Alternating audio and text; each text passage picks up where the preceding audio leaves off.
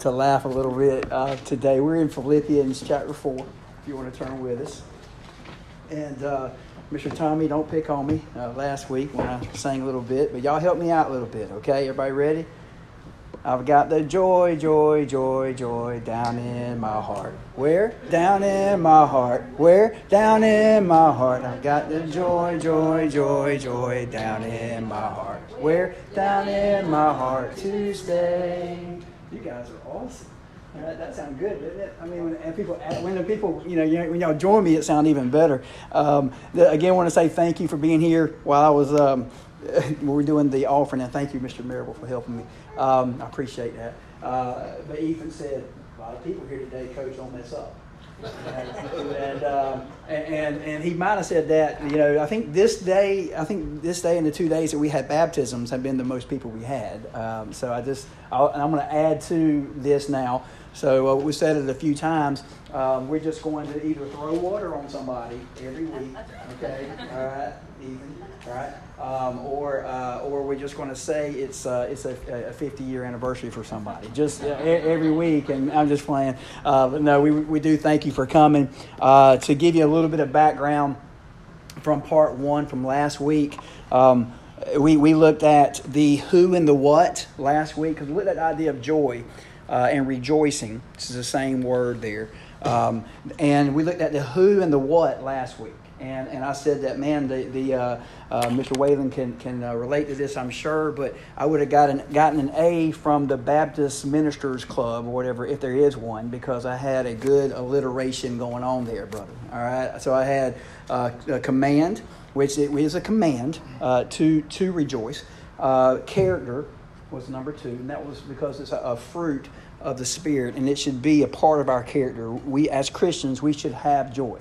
And yes, we have tough times, and we may not always be smiling, but you should have joy as a Christian. It should be evident in your life. Then we looked at the definition. One way to define joy is contentment in Christ, having that peace in Christ, and knowing that He's got it. He has everything under control. Then we looked at the fact that it was a cure for disagreements, and you can look back right a verse or two before verse 4 in chapter 4 and see that there was a disagreement between some ladies there. And it seems to imply that a remedy for that disagreement was to have joy. It was to rejoice. And then we looked at the fact that joy is contagious. And then we ended it by talking about charge, that joy is a source of power. The joy of the Lord is your strength, as Nehemiah said to the people when he had the walls rebuilt. And so today we're going to continue. We're going to look at the when and the where, and then we're going to end with the why. We're going to concentrate on the when and the where. We're going to kind of lump them together. And the main point being, we should rejoice in the Lord everywhere and all the time. Amen? All right, so pretty simple message today. And so I guess, since Paul says it twice, and he says rejoice in the Lord in verse 4, rejoice in the Lord always. I will say it again, rejoice. And so since he broke it up into 2 parts, and he said it twice, I think it's okay for me to break it up into 2 parts too, all right? And so as God's people, we have every reason to rejoice. Amen?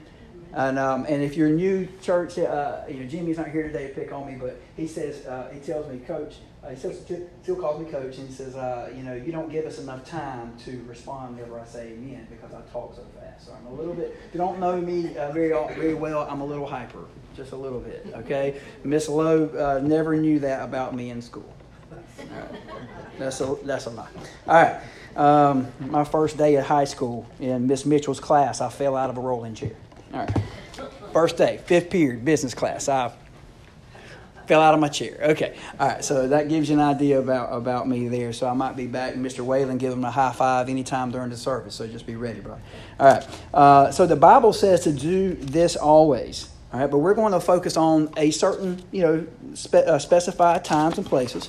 And we're going to lump the when and the where together. And Mr. Whalen, you'll be proud of this as well. And the rest of the Baptist preachers will, because I have another alliteration today. Okay? All right? And so we'll have 4 things. When people repent, when prayers are answered, and then we'll look at when we face problems and difficulties, and then when we partner with each other. Okay? So those are the areas that we're going to look at today. Number 1 being when people repent.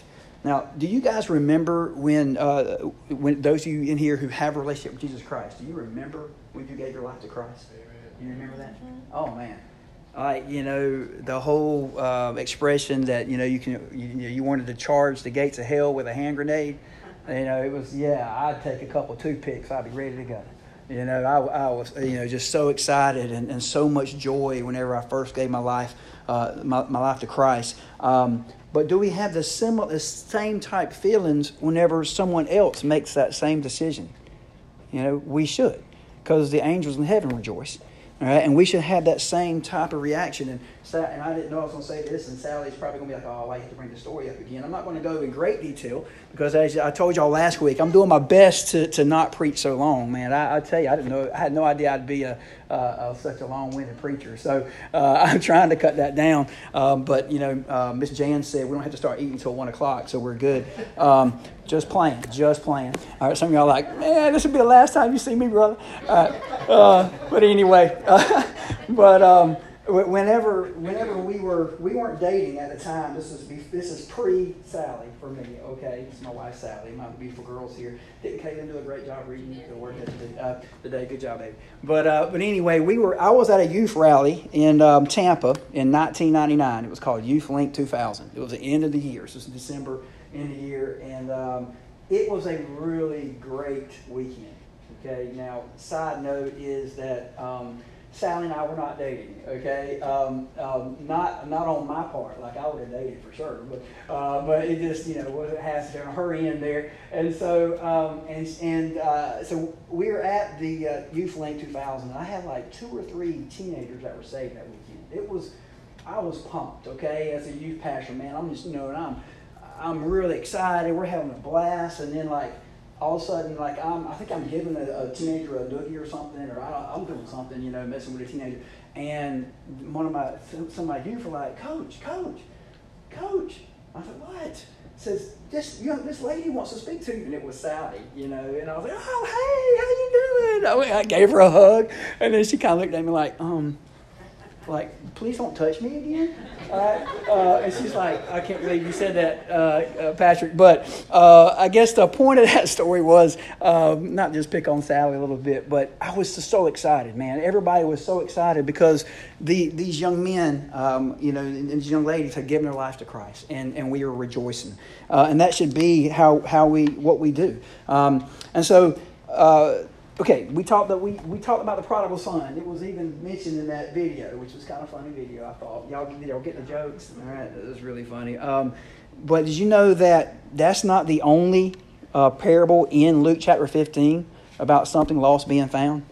All right, Miss Rhonda read something last week, and Kaylin read something this morning. All right, and so you don't have to turn there, but just listen. Luke chapter 15, verses 1 through 10.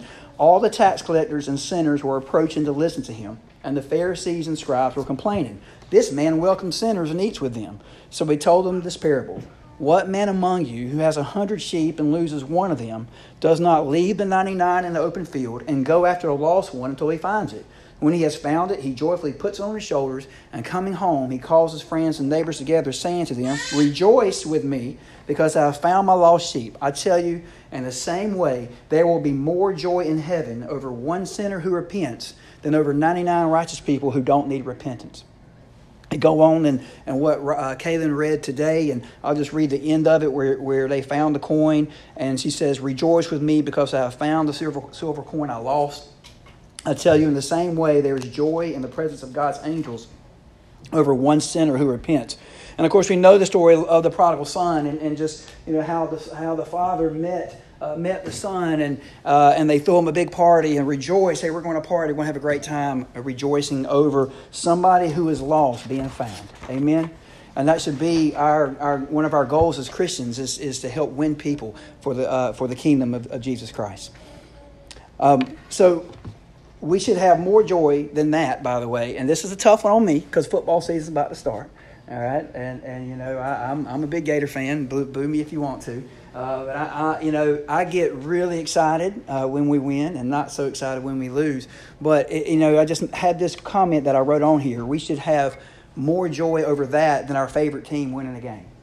And that convicts me. You remember, it preaches to me first, okay? I always say that. It preaches to me first. So we should definitely rejoice when people give their lives to Christ. Amen? All right? We should rejoice in the Lord everywhere and all of the time. But specifically, again, we're looking at specifics today. Number 2, specifically, when prayers are answered. When prayers are answered. And we're going to look more at this next week, by the way. We're going to look more in detail about prayer. About not worrying. So if that's something that you struggle with, come see us again next Sunday. I think we'll throw some water on somebody and have a 50-year anniversary thing. All right. I can't promise that. Just what I heard. Okay. All right. So John 16 verse 24 says, "Until now you have asked for nothing in my name. Ask and you will receive, so that your joy may be complete." So that your joy may be complete. And the idea is that we rejoice in God whenever prayers are answered. In God. Psalm 66 verses 16 through 20 says, "Come and listen, all who fear God, and I will tell what he has done for me. I cried out to him with my mouth, and praise was on my tongue. If I had been aware of malice in my heart, the Lord would not have listened. However, God has listened. He has paid attention to the sound of my prayer. Blessed be God. He has not turned away my prayer or turned his faithful love from me." Right? So when our prayers are answered, how do you feel when your prayers are answered? It's a pretty great thing, right?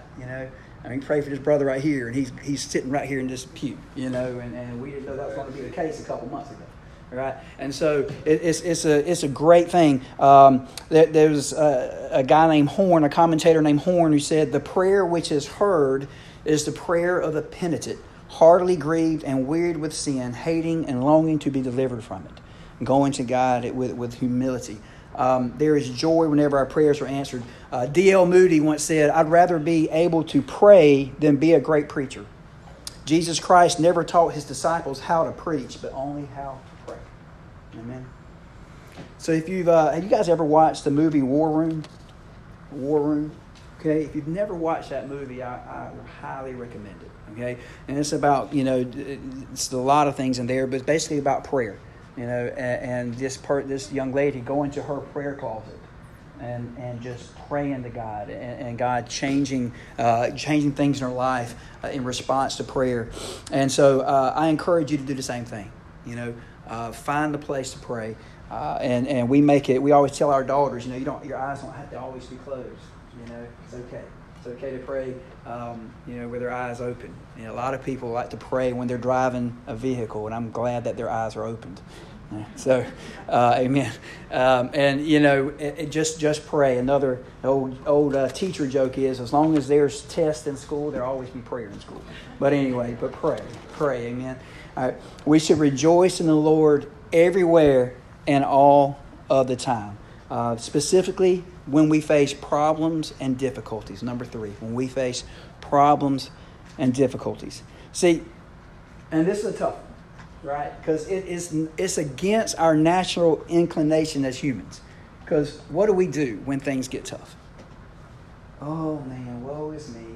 Oh, man, I'm going through such a hard time. We want to make sure everybody around us knows that we're going through a hard time, right? And we develop that woe is me mentality when things are tough. And of course, the old saying is, there's probably somebody who has it worse than you anyway, right? Which there is some truth to that. Go to another country, go on a mission trip, and we will see there will be a side effect to your mission rather than just sharing the gospel, and that will be, you'll probably have some more appreciation of your situation at home. But it kind of reminds me of a story. I just shared this with Ethan and them in school. That I can't remember all of it, but basically there were some wildfires in California years ago, and they would scoop up water, these big old things, scoop up water from the ocean, and then carry it out to the fires and pour it on there, right? Apparently, and I don't know if this is an urban legend or what, but apparently a surfer was out there and they scooped him up. One minute he's surfing the waves, hang 10 or whatever, and the next moment he's he's in a bucket above the trees. And then, sad part is, I don't think he made it from, I don't know if that's true, but you think you're having a bad day, just, think about something like that. But the fact remains that when a person walks with the Lord, the person can continue to rejoice even when troubles come. So here's the deal. Not only are you going to face tough times as Christians, we've said this many times from the pulpit, okay? Because not only do you have the world against you, but as Christians you have Satan against you, okay? But life is going to be tough. The Bible tells us as Christians we will face persecution. It doesn't say we might. It doesn't say maybe. We will. We will face tough times. And so the question is that I ask myself is, do I just endure it? Or do I have joy through it?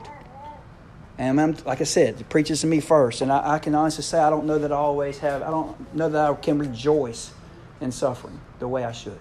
And that's just your preacher being honest with you. Jesus spoke of those who could rejoice even when persecuted and killed. In Matthew 5, verse 12, he says, when he was doing the Sermon on the Mount, "You are blessed when they insult you and persecute you and falsely say every kind of evil against you because of me. Be glad and rejoice, because your reward is great in heaven, for that is how they persecuted the prophets who were before you. Rejoice, because your reward is great in heaven." Even while we're going through tough times, brother? Yes, that's what it said. So it reminds me of a story. I'm sure Miss Lowe knows this. I love Miss Lowe, by the way. She was an awesome teacher. Learned a lot in her class. Probably more than any other class, by the way. I'm not just saying that. All right, learned a lot in your class. But in 1555, as part of her campaign to reestablish the Catholic Church in England, Queen Mary, who was also known as Bloody Mary, all right, arranged for John Philpot, one of the leading Protestant ministers of the day, to be burned at the stake. When his death sentence was pronounced, Philpot said, "I am ready. God grant me strength and a joyful resurrection." Philpot walked to the place of execution on his own rather than having to be dragged to it. He walked boldly to it rather than being dragged. Right? And when he reached it, he knelt and kissed the stake at which he would be burned. Whew. I don't know about you guys, but I don't know. That pumps me up. The idea of someone having such faith and having joy in the situation that he was about to face. Unbelievable. Paul wrote of rejoicing in suffering because of the final fruit that would result. Romans chapter 5, verses 3 through 5, if you're taking notes. He says this, "And not only that, but we also rejoice in our afflictions, because we know that affliction produces endurance. Endurance produces proven character, and proven character produces hope. This hope will not disappoint us, because God's love has been poured out in our hearts through the Holy Spirit who was given to us." So in that joy and afflictions, it also is producing something in us that's going to lead to hope. Also notice what happens as a result of these persecutions. Like I said, character and hope. We can have ultimate joy whenever we face afflictions because of that. 1 Peter 1, verses 6 through 8 says this, "You rejoice in this, even though now for a short time, if necessary, you suffer grief and various trials, so that the proven character of your faith, more valuable than gold, which though perishable is refined by fire, may result in praise, glory, and honor at the revelation of Jesus Christ.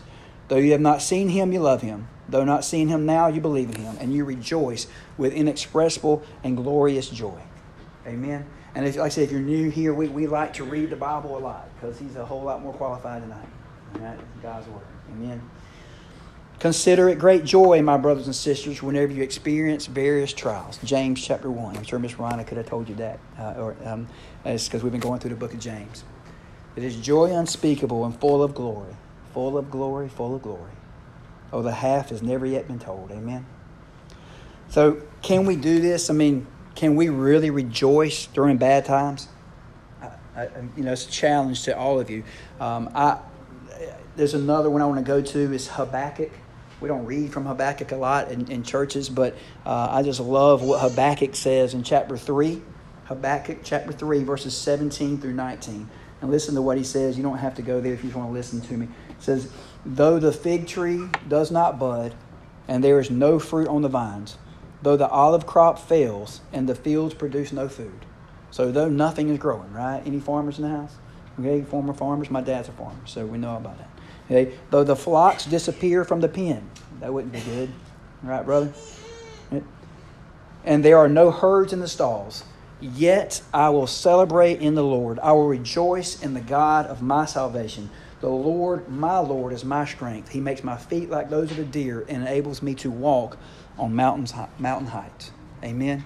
May that be our attitude as Christians, that regardless of our situation, we still have joy. And again, that goes back to last week, right? We're defining joy versus happiness. Happiness is depending upon my circumstances.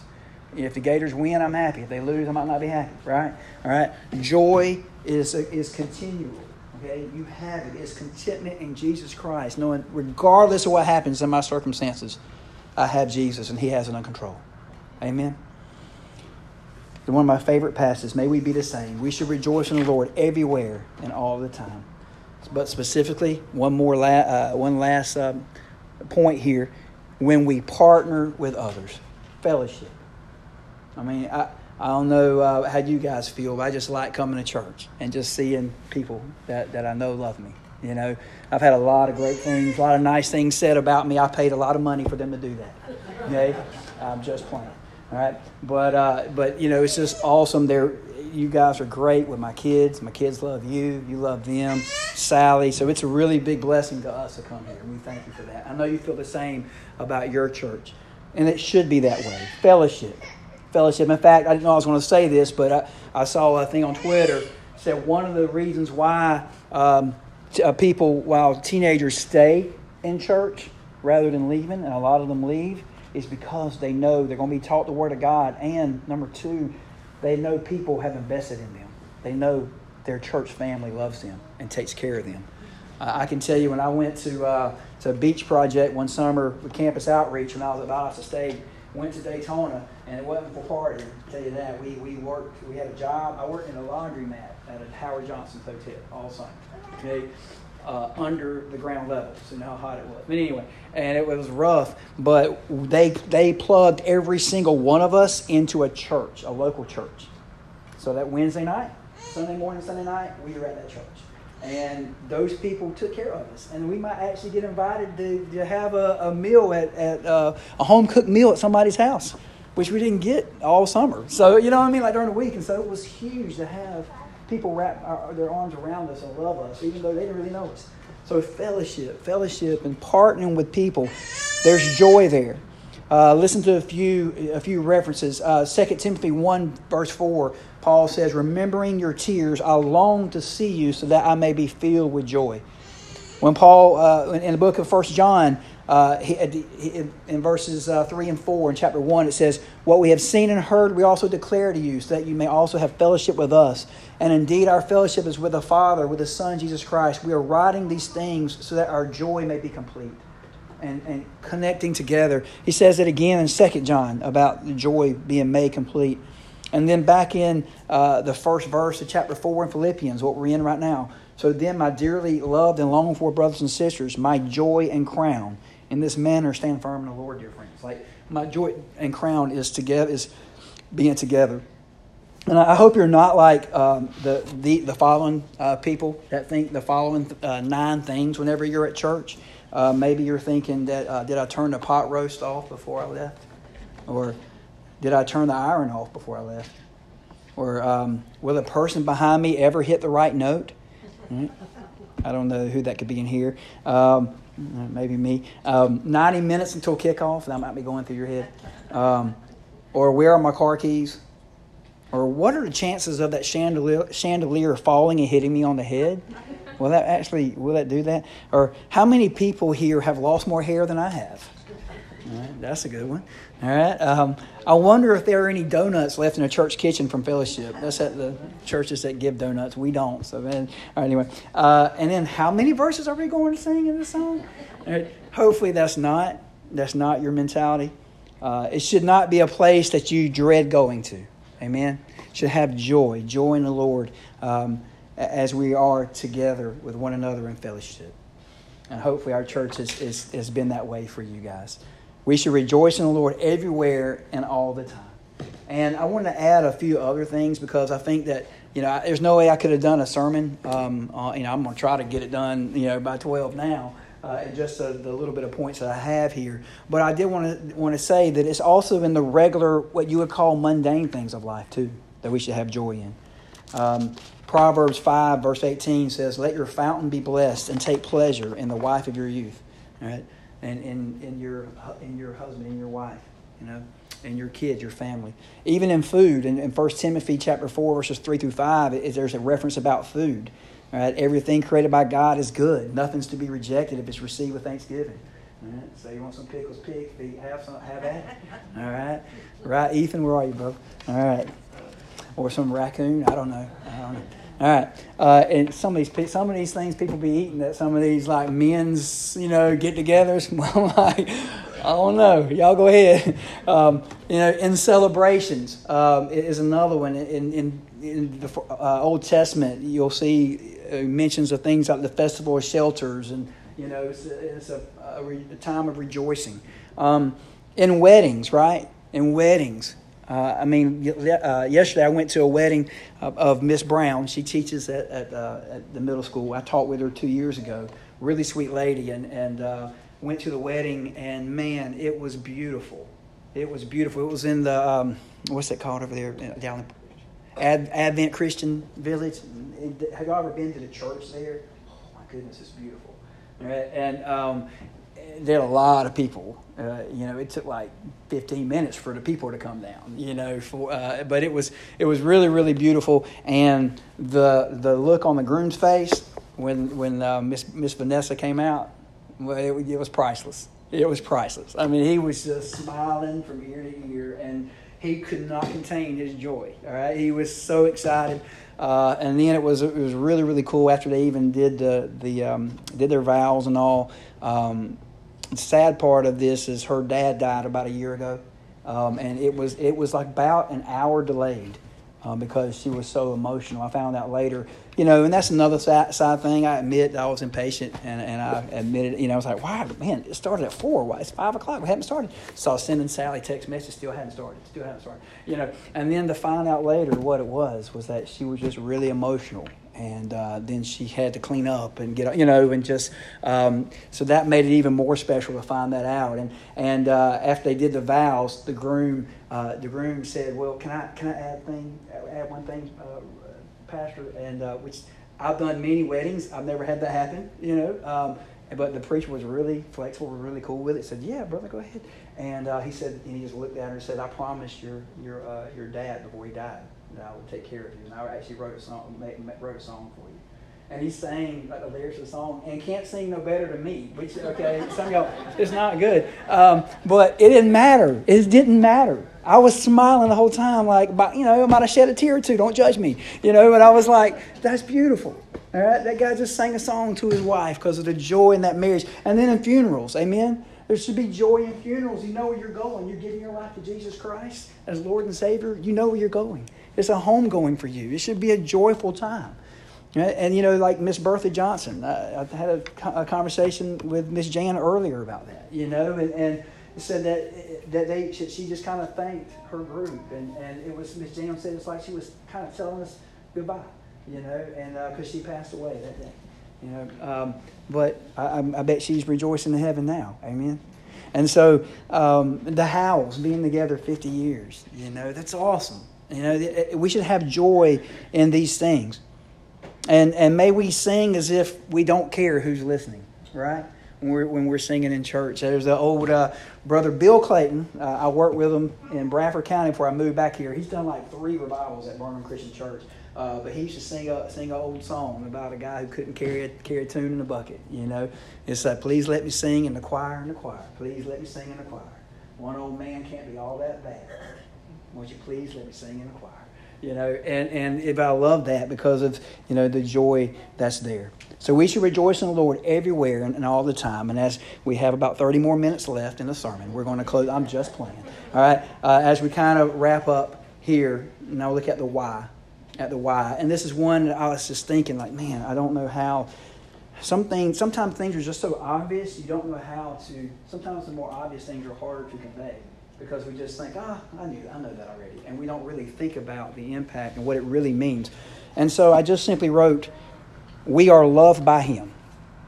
We are loved by Him. And I don't know about you guys, but, good parents, good fathers, good mothers, Don't you like to see your children smile and laugh? This is a beautiful thing. I love seeing my girls laugh. Okay, it's one of my favorite things. And I have joy. And I can't help but thinking that God's probably the same way. I don't know that for sure, but it seems like, man, He delights in His children. I would think, right? And I would think that He would look down and be like, man, I'm so glad to see them having joy, even through tough times. They have joy, and the Bible tells us that we're supposed to anyway. So I don't think that's a stretch at all, right? But Isaiah 42 verse 8 says, "I am the Lord; that is my name, and I will not give my glory to another." So it's all about God's glory. So we have joy, I believe in my heart, that honors God and that gives God glory. Amen? Because it's all about Him anyway. John Piper, pretty famous preacher, said the following quote, and I've said it probably 2 or 3 times, and you might have it memorized if you've been coming to church here for the last 10 months. Said, "God is most glorified in us when we are most satisfied in Him." God is most glorified in us when we are most satisfied in Him. When we have contentment in Jesus Christ. We have that joy in our hearts. Then God is glorified. Amen? So pray, are you most satisfied in Jesus? I pray that you are. Pray that you'll be satisfied in God. He is worthy. We have joy because He is worthy. He is God. This is something that I just wrote. He gives us all good things, including joy. It's our strength and it's contagious. May we strive to have that joy where other people notice and want what we have. Amen. So as we ask Mr. Loris, as I wrap up here today, there was a story told of a young girl who accepted Jesus Christ as her Savior, and she applied for membership in a local church. Now, whenever she did that, an old deacon asked her, "Were you a sinner before you received the Lord Jesus into your life?" "Yes, sir," she replied. "Well, are you still a sinner?" "To tell you the truth, I feel I'm a greater sinner than ever, sir." "Then what real change have you experienced then, young lady?" "I don't quite know how to explain it," she said, "except I used to be a sinner running after sin, but now that I'm saved, I'm a sinner running from sin."